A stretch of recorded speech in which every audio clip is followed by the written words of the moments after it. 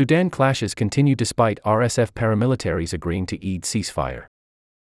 Zainab Mohammed Salih. Army chief makes no mention of truce in TV address, with continuing bombing and shelling reported in Khartoum. New efforts to halt fighting in Sudan appeared to have failed on Friday morning, despite pledges by Sudan's paramilitary Rapid Support Forces, RSF, to respect a 72-hour truce on humanitarian grounds. Bombing and shelling was reported in several areas of Khartoum after the 6 a.m. ceasefire was due to commence. Both the UN Secretary-General, Antonio Guterres, and the U.S. Secretary of State, Antony Blinken, had separately called for a ceasefire of at least 3 days to mark Eid al-Fitr, the end of the Ramadan fast, in the mostly Muslim country.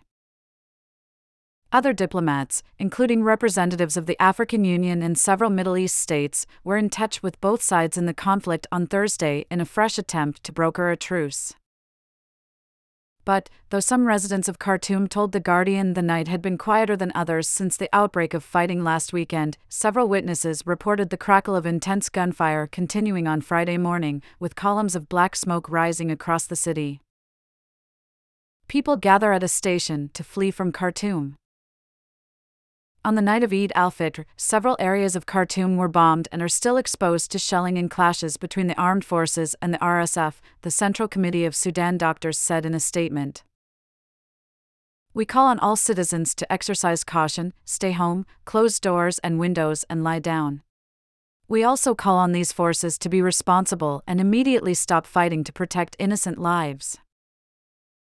The World Health Organization said on Friday that it had recorded a toll of 413 people killed and 3,551 injured since the fighting erupted on Saturday, but the true figures are thought to be much higher.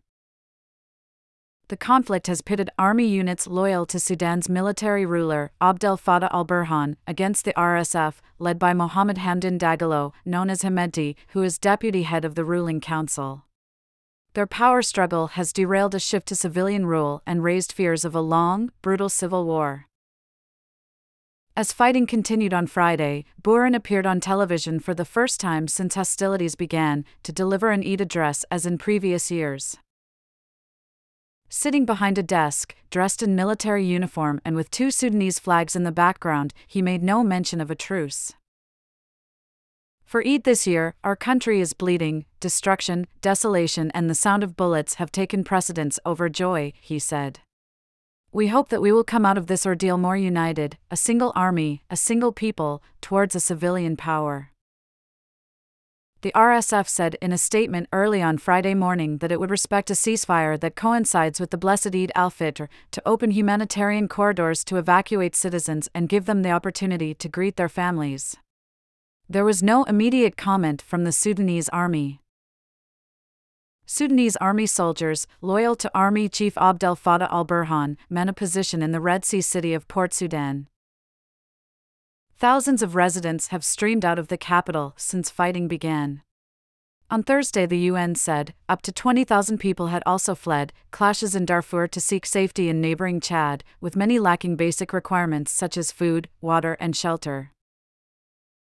The UN's refugee agency said the majority of those arriving were women and children, who were sheltering out in the open, some of whom had been caught up in the fighting that has raged around the country for 6 days. Due to the violence experienced by those crossing the border, psychosocial support is also among our top priorities, the agency said, citing figures from its teams at the border. In Nyala, a city in South Darfur, RSF forces have wrested control of many former army bases. Dozens of facilities run by international aid organizations in the region have been looted or burned, along with government offices, and many civilians killed or wounded, according to local civil society sources.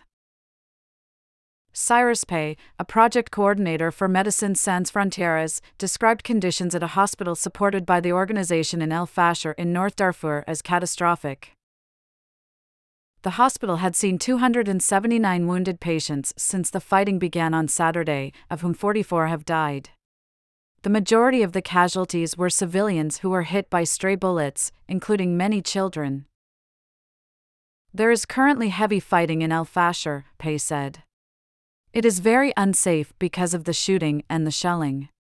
There are so many patients that they are being treated on the floor in the corridors because there simply aren't enough beds to accommodate the vast number of wounded.